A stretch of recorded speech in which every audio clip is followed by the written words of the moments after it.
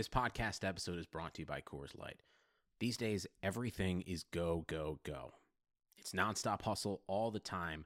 Work, friends, family expect you to be on 24/7. Well, sometimes you just need to reach for a Coors Light because it's made to chill. Coors Light is cold lagered, cold filtered, and cold packaged. It's as crisp and refreshing as the Colorado Rockies. It is literally made to chill. Coors Light is the one I choose when I need to unwind. So when you want to hit reset, reach for the beer that's made to chill. Get Coors Light in the new look delivered straight to your door with Drizzly or Instacart. Celebrate responsibly. Coors Brewing Company, Golden, Colorado. Before we get to today's Browns Film Breakdown podcast on the Blue Wire Podcast Network, I want to talk to you guys about Harry's Razors. This is a continual thing for me here on Browns Film Breakdown. I'm a big believer in the Harry's product, and they're going to offer you guys a great deal. All you got to do is go to harrys.com/bluewire to save $10 on a value trial set, which includes a 5-blade razor with a lubricating strip and trimmer blade, rich lather shave gel, and a travel blade cover. You get all of that for just $3, shipped right to your door. Enough with the cheap razors, it's totally worth trying Harry's. Harry's is fixed shaving by combining a simple, clean design with quality and durable blades at a fair price. Harry's founders were tired of overpaying for razors that were overpriced and overdesigned, so Harry's bought a world-class blade factory in Germany, got to business, and that's when they began making quality blades for over 95 years. So join the 10 million who have tried harrys.com. Claim your free trial offer there by going to harrys.com/bluewire. All of Harry's blades come with a 100% quality guarantee. If you don't love your shave, let them know and they'll give you a full refund. Again, support Blue Wire and support Harry's Razors by going to harrys.com/bluewire to redeem your free razor for $3. And we're off. Welcome to Browns Film Breakdown. I'm your host, Jake Burns, writer for Cleveland.com, coming at you guys here on a Thursday evening, right, of a busy last week before we hit training camp next week. So it's going to be the last lazy week here before we really get into nonstop Browns content starting Thursday of training camp, kind of carrying us into the season. It'll be full tilt, full go all the time. We'll be getting a ton of Browns information. As often as you can possibly consume it, you'll be getting more and more content. But instead of looking back on content, we'll be able to talk about things in the future, which will be exciting. I will have you guys know everything at Cleveland.com I've been covering leading up to this team has basically been covering every position. We've covered Baker Mayfield ad nauseum. We've covered the running backs, Duke Johnson, what Kareem Hunt can bring to the fold, the wide receivers' favorite routes, tight ends, who Demetrius Harris is, how David Njoku takes his game to the next level. We've also talked about offensive line, how they rank. We've got a long position rankings concept going. We'll get to defensive backs tomorrow, and then we'll finish up with special teams next week, tally the whole thing up, see who the division favorite is on paper. Then before you know it, it'll be training camp time come Thursday. So if you want to read about pretty much any position, go back, check the work at Cleveland.com on my Twitter feed. You're going to be able to find anybody you want to find, sort of where they need to improve, how they're going to be a big impact player with the Browns this year, and sort of how the AFC North division ranks up. Also, plenty of conversations in there about Madden, how the Browns came out on Madden 20, all of that good stuff. All of that is available for you to read too. Not much news on the Browns front this week. Relatively silent heading into camp. I'm sure things will pick up late next week.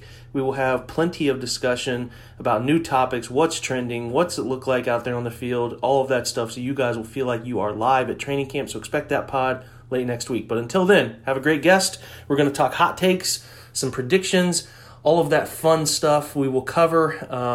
So we're going to jump over to our guest, and we will be right back.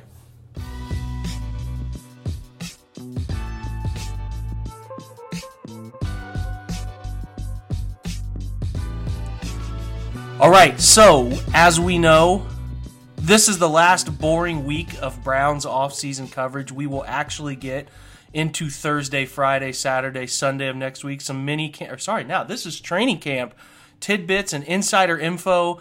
But until then, I thought no better entertaining guest than my man, Jeff D. Lowe, who covers the Browns for Barstool Sports and is the co-host of the best movie podcast in the land, Lights Camera Pod. My man, how you doing, Jeff? Good. How are you? Pumped. Pumped to actually talk to you, like, not around the draft, like actually before football is played.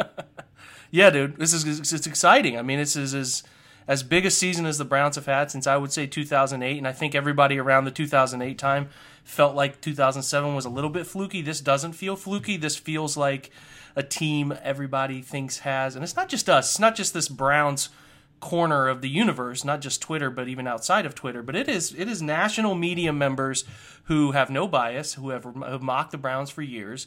A good majority of them feel like the Browns are the team to beat in the AFC North. So we are not doing any homerism here on Browns Film Breakdown. We are just going to talk about the favorite in the AFC North.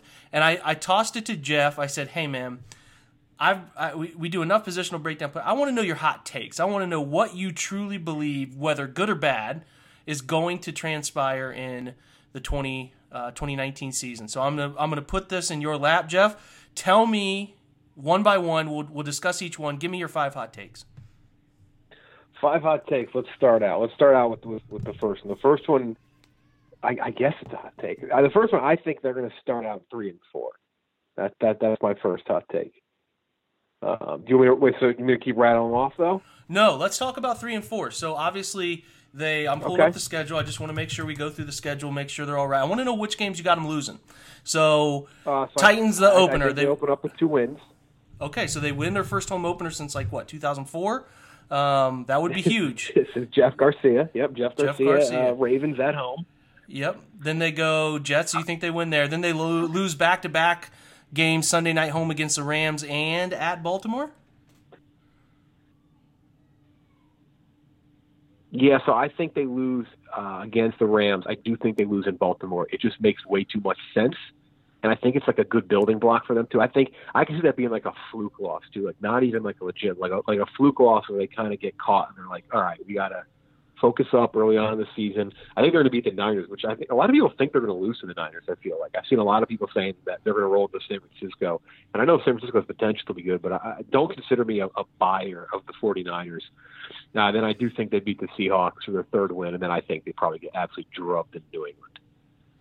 Okay, so yeah, that's fair. I think all of those games are certainly the Seahawks home game. I feel like they have an advantage. I feel like they probably go 4-3. They sneak in a game at Baltimore. I think they win that one or that Sunday night game. But I like it 3-4. But if you get 3-4 through this beginning, listen to this, 5-game stretch. 2 of them are against the Steelers, which. The Steelers could go either way. They're an enigma. They have enough talent to still be the division's best team, or they could just sort of bottom out if they don't have Antonio Brown and that offense doesn't click like they're hoping it clicks. And they lost Mike Munchak, their offensive line coach. We'll see how it all goes. But they do play in the midst of the next 5 games. Denver, Buffalo, Miami.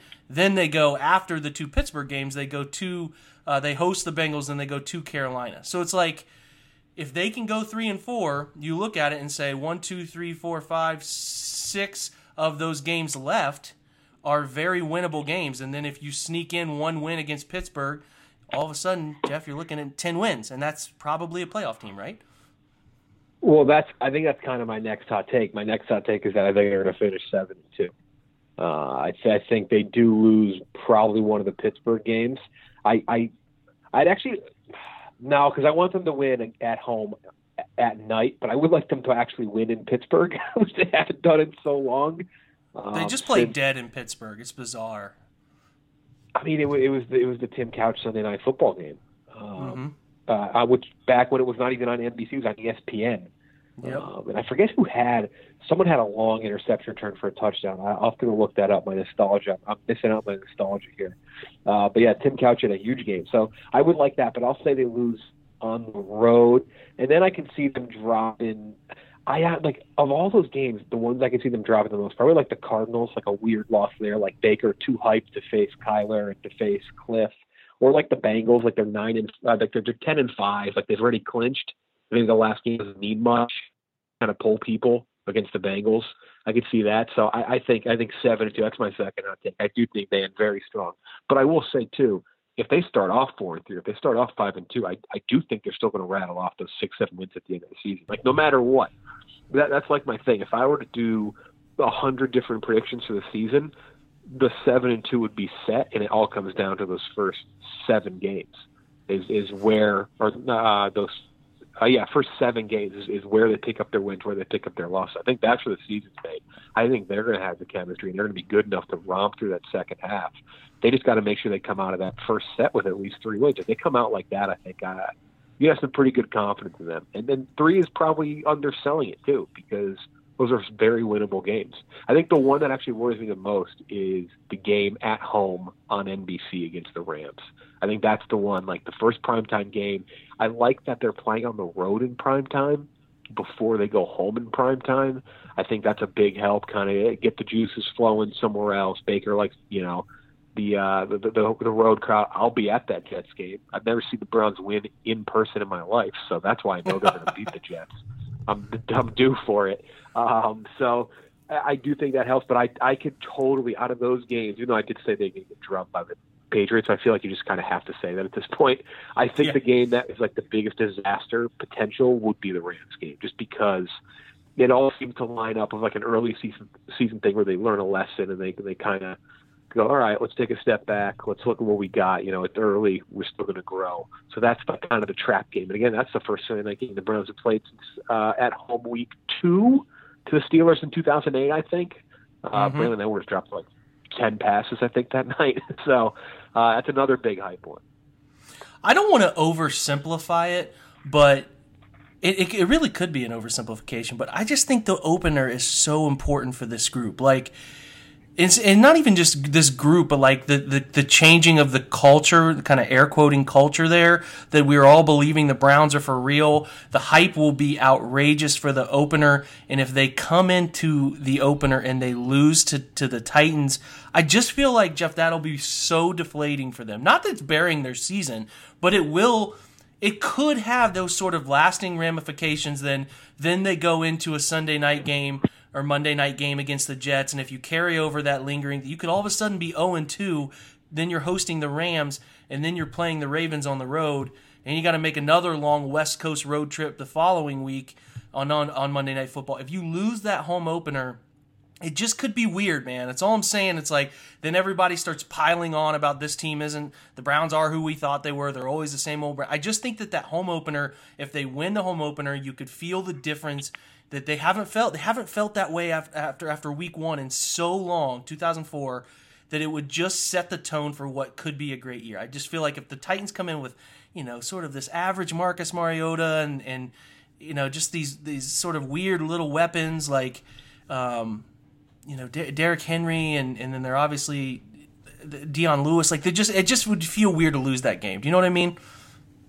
Yeah, I do think it helps a lot that they haven't won in so many years. I think that's something like it's funny for me to sit here and say like, oh, I hope they beat the Rams on Sunday Night Football the first time they've been there in however many years. Like none of the players give a shit about that. Right? None of them care about that. They don't. Yeah. They just it's not relevant to them. It's relevant to us. The home game thing is, I think, more relevant because it's a more concrete stat. Like you want to win for your home fans in the first game of the season, or just the first game of the season, period. And because I guess they did win the home opener against the Saints a couple years ago. Regardless, you still want to win that week 1 game. Like this team has not won in week 1 in so long, and I do think that's something that I could see Freddie plucking. Where the other thing, the NBC thing, Monday Night Football, whatever, like that's a fan thing. This one I think is important. And I think the thing that helps in the second game as well is that the Jets, I think they'll win their first game against the Bills, and then they go in Monday Night Football at home. They've already had their home opener. Opening juice won't be there for the Jets. They're going to be there on Monday Night Football, and the next week they play the Patriots. So they may be thinking ahead to that already. I'm the big Gase guy, so I'm hoping he's going to be a lunatic and thinking ahead to the Patriots after a 1-0 start. So I think those first 2 games do play into their hands perfectly, and then the irony there is that if the Browns are 2-0, they roll into that LA game where things could be different. I'm sure McVay is going to be back in Ohio on a win. So they it's funny because I think the tables turned completely after that Jets game, regardless of how they start, especially at 2-0, where things kind of get a little serious for a very tough stretch before getting easy. But you're right, it does come down to that first. They have to win that first game. Like they have to, and I actually don't have nerves for that. I'm more nervous for the second game. I'm sorry to Titans fans out there, but that just doesn't. It doesn't worry me because I do think they're going to come in with so much juice, and I think they're just going to blow the doors off the place.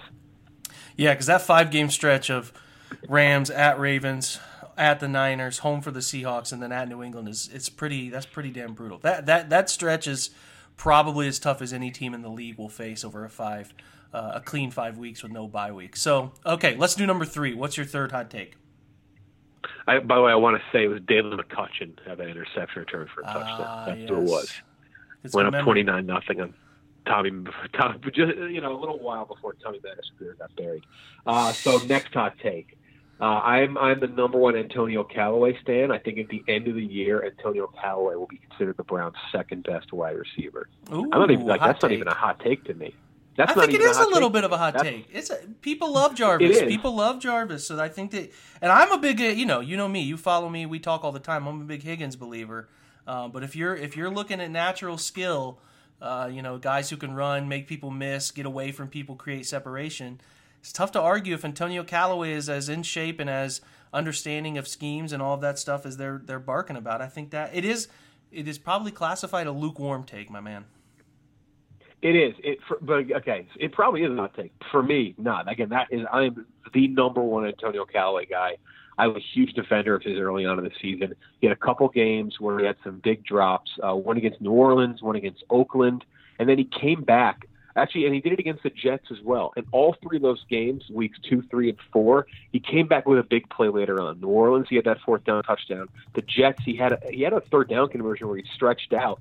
That Baker made a great throw, but people kind of forget about that in the grand scheme of how that game played out. Against Raiders, he had a play that got him down to the 1-yard line, I believe. It was actually, no, he definitely didn't score.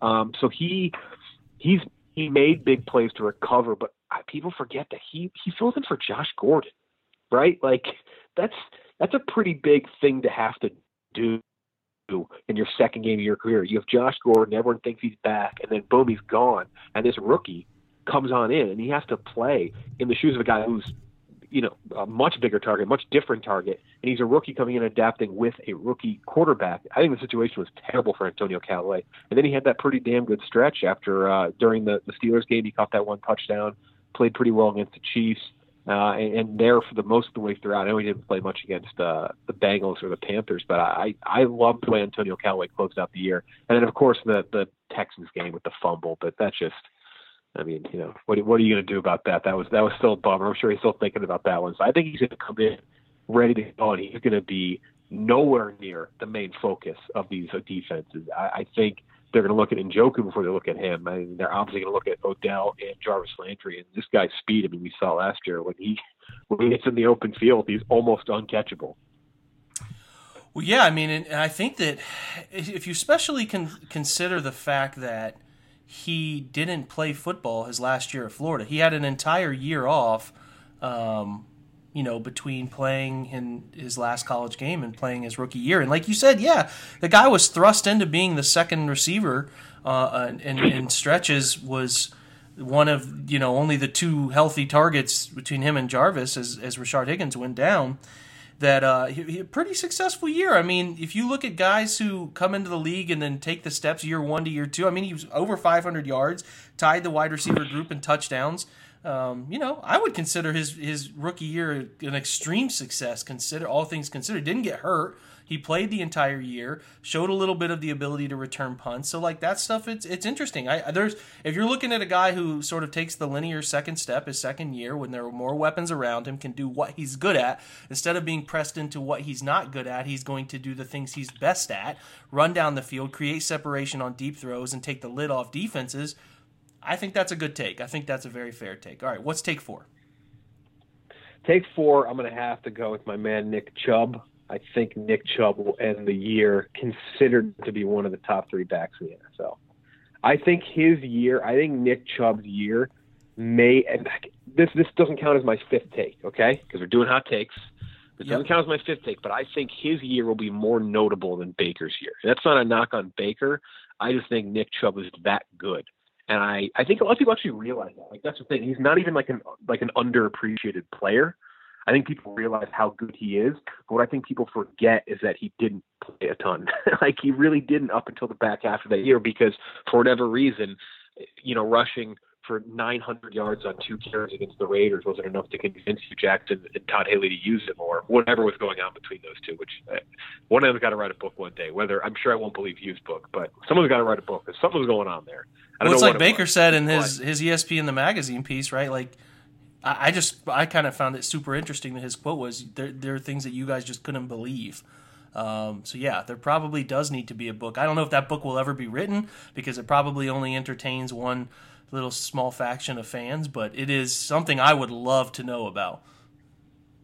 I mean, 3 rushes, 105 yards. I have not looked at his game log in a long time. I have it up right here. 3 rushes, 105 yards. The next game, he had the same amount of attempts. And the same amount of attempts, he only had 2 yards, so I'm sure he was like, he's not good. Can't do it again. Or Haley. I won't even attribute that just to you. One of them probably said that. But, I mean, his year after that was just unbelievable. And he was one of the best backs in the league. He's almost impossible to put him down on the first touch. And obviously he was a little overshadowed by Saquon. There's just no doubt about it. And for as good Chubb was, Saquon was unbelievable. But some people argue, pound for pound, Chubb's season was, you could argue, maybe better. I think overall, again, it's hard to my Penn State guy, hard to knock anything that Saquon did. And I really hope the Giants don't run him into the ground. I hope they don't ruin his career this year. I hope Jay-Z and Rock Nation are protecting him. But I do think Nick Chubb has the heralded season in Baker. I think he will end the year as a top 3 back. Now that does mean the line has to be good as well. But I'm not as worried about the line as other people are. Well, partly because I don't want to be. I'm trying to go into the season without worrying. Right? I don't think there's a point in doing that right now. I'm trying to just soak up the enjoyment. And there's a lot of people who said that, not to get too off topic, but a lot of people have told me, they're like, 10 wins, don't get too far ahead of yourself. Well, man, they were 1-31 2 consecutive seasons. What? I'm not going to sit here and worry. I'm just not because they could go 0-16. Who knows? Right? I've seen the worst possible. I don't want to have to deal with that again. I'm going to enjoy the fun while it lasts. So I'm not worried about the line right now. So all things aside, hot take, Nick Chubb, I think he's going to have a more heralded season. I mean, 192 attempts, and he had 8 touchdowns, 996 yards, and he was a top 10 back in the league last year, and he was barely used in the first 3 games, or 4 or 5 games, however long it was. Yeah, he didn't start till week 7. Yeah, that's when Tampa Bay game is when they gave him a start. Dorsey had to Billy Bean Moneyball a trade just to get Hyde out of there, to get Nick Chubb in. So it's it's my God. And look, I'm not here to pick on Madden, but an 85 for Nick Chubb is not accurate. That guy. Yeah, that was. Yeah, he's he was the highest graded running back in Pro Football Focus last year, which means something. Means something to the type of player he is. It doesn't mean everything, and I get that they probably want him to show it a little bit more, but to have a huge distinction between him and Saquon to me felt a little bit disrespectful. I understand Saquon is a dual threat player, he won Rookie of the Year and all that, but if you look at the stats and how they grade elusiveness, Nick Chubb was the second highest elusiveness rating back, and then in the video game. And I sound super petty right now, and I love Andre Weingarten, who does the ratings. We've talked about this. But, his elusiveness rating is, behind Phillip Lindsay. It's, 30th. It's come on. I mean, this guy, I know he doesn't make highlight reel, plays but the guy just makes people. He's as technically and fundamentally sound a running back as I have ever seen in a Browns uniform. And maybe, I don't know, he's just a solid. He doesn't fumble. He just does the right thing on every play. He takes gains. He doesn't take losses. And he's just the introvert, man. He's he's everything you want in a running back in the modern age. And I think the Browns hit a home run with him. That's a good take. Yeah, his personality. Sorry, his personality. The one thing that always stick out to me is his introduction on Hard Knocks, which I'm sure they're happy they're not doing Hard Knocks. I really wish they were doing Hard Knocks again. It was the coolest content for all those weeks.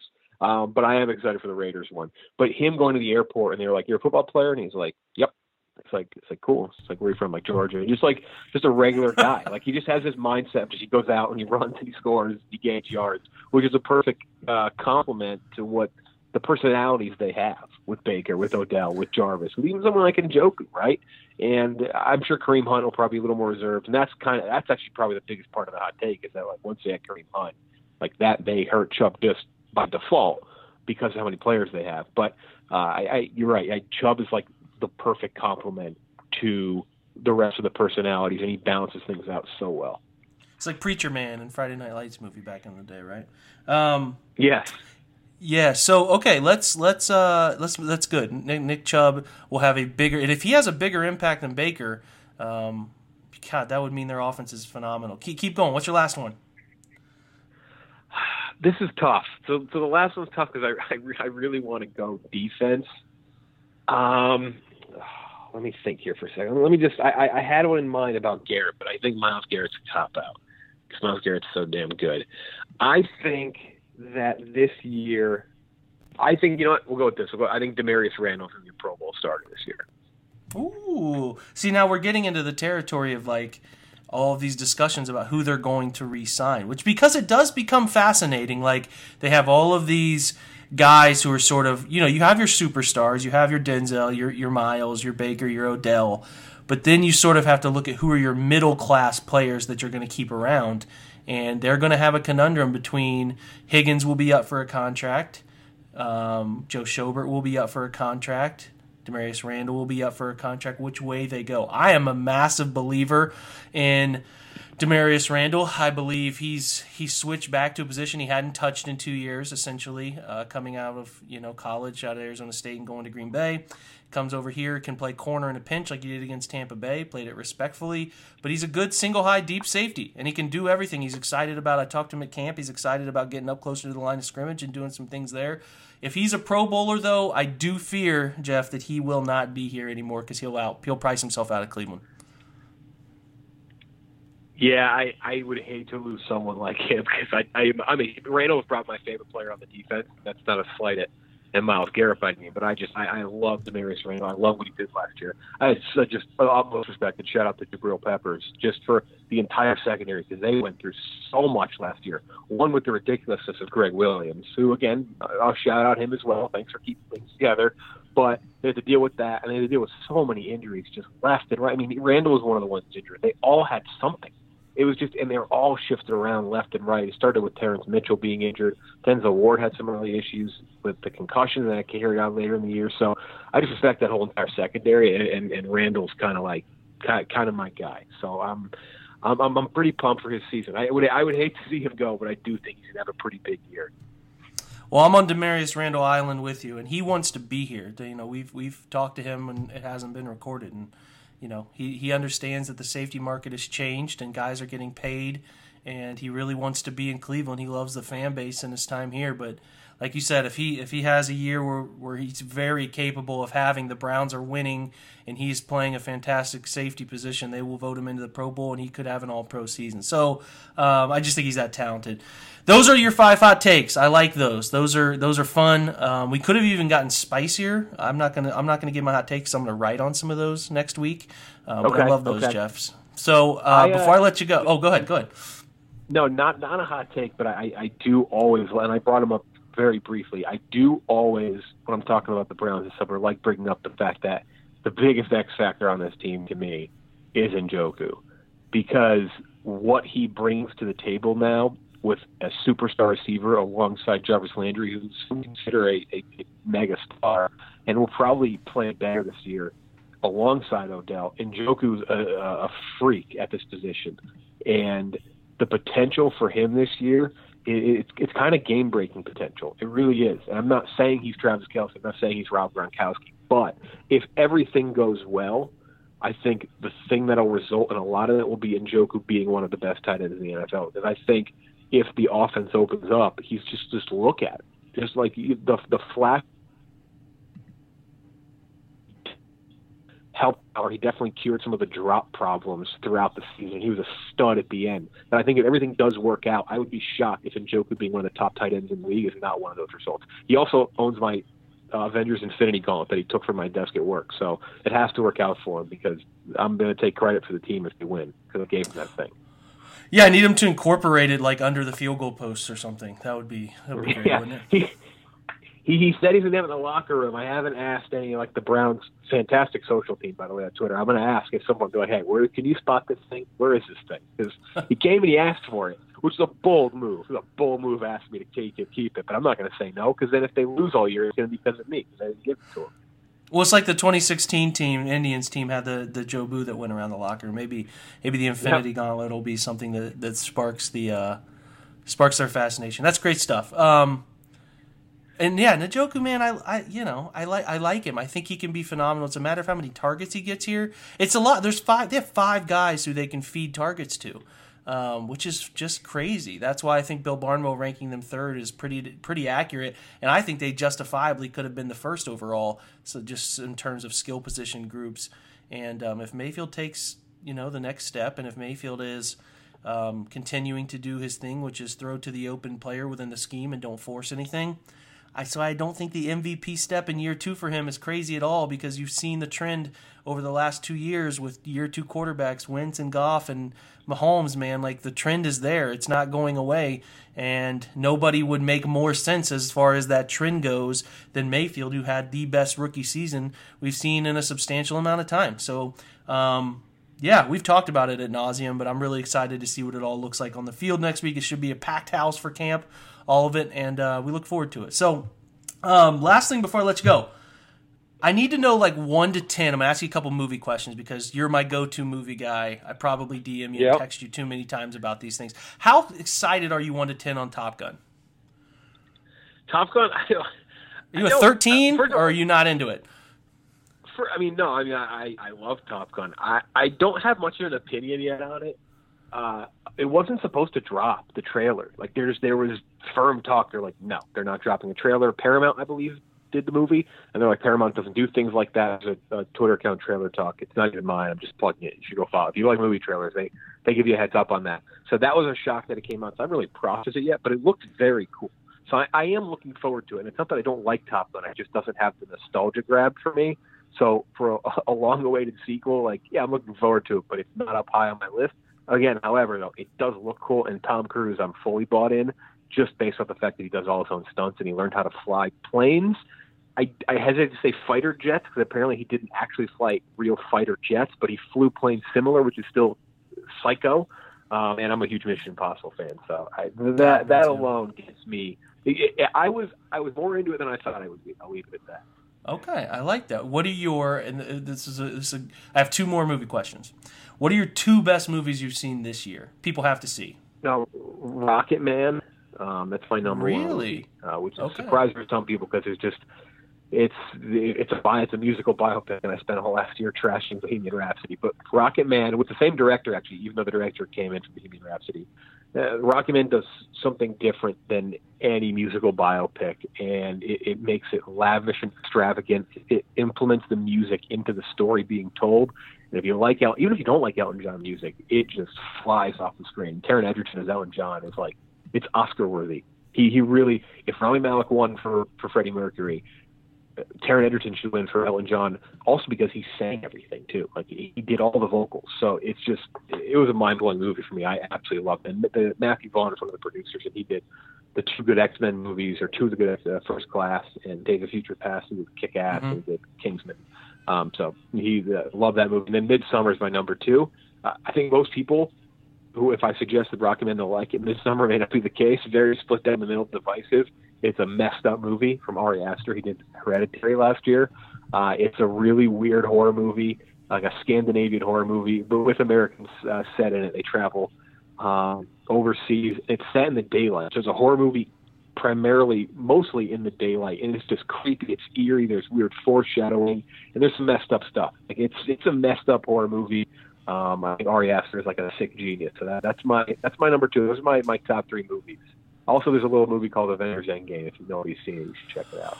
Well, that's where my next question goes, because I know you're obviously giving Njoku the Infinity Gauntlet. You're a huge fan. I bug you about these all the time. Outside of Endgame, outside of Infinity War, what are your 2 best Marvel movies that have been made? 2 best. So, because technically it's cheating. Number 1 is a tie for me, because it's Infinity War and it's Endgame. I'll basically view them as one movie. So I'll say after that, it's Guardians of the Galaxy, then it's Iron Man.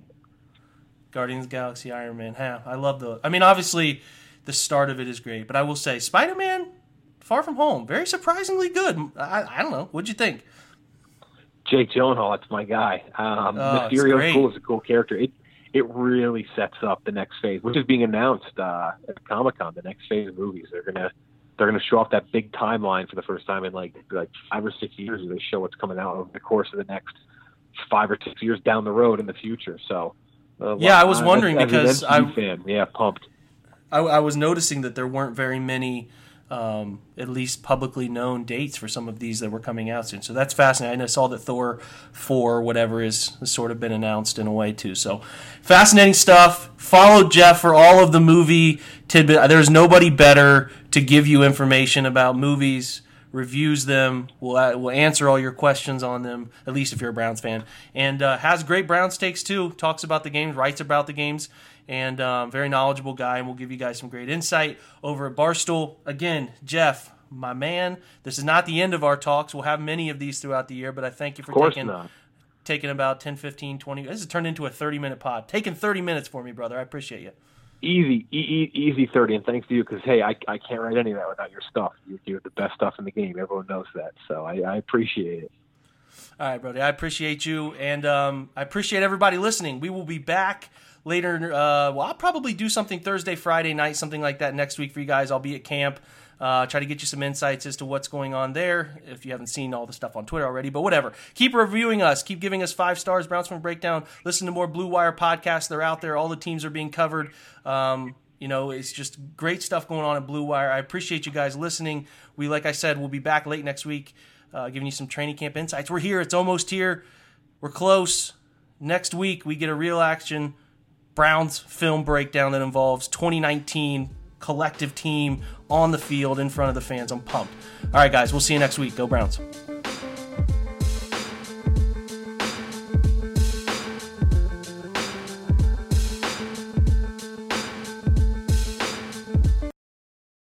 Sugar Ray Leonard, Roberto Duran, Marvelous Marvin Hagler, and Thomas Hearns.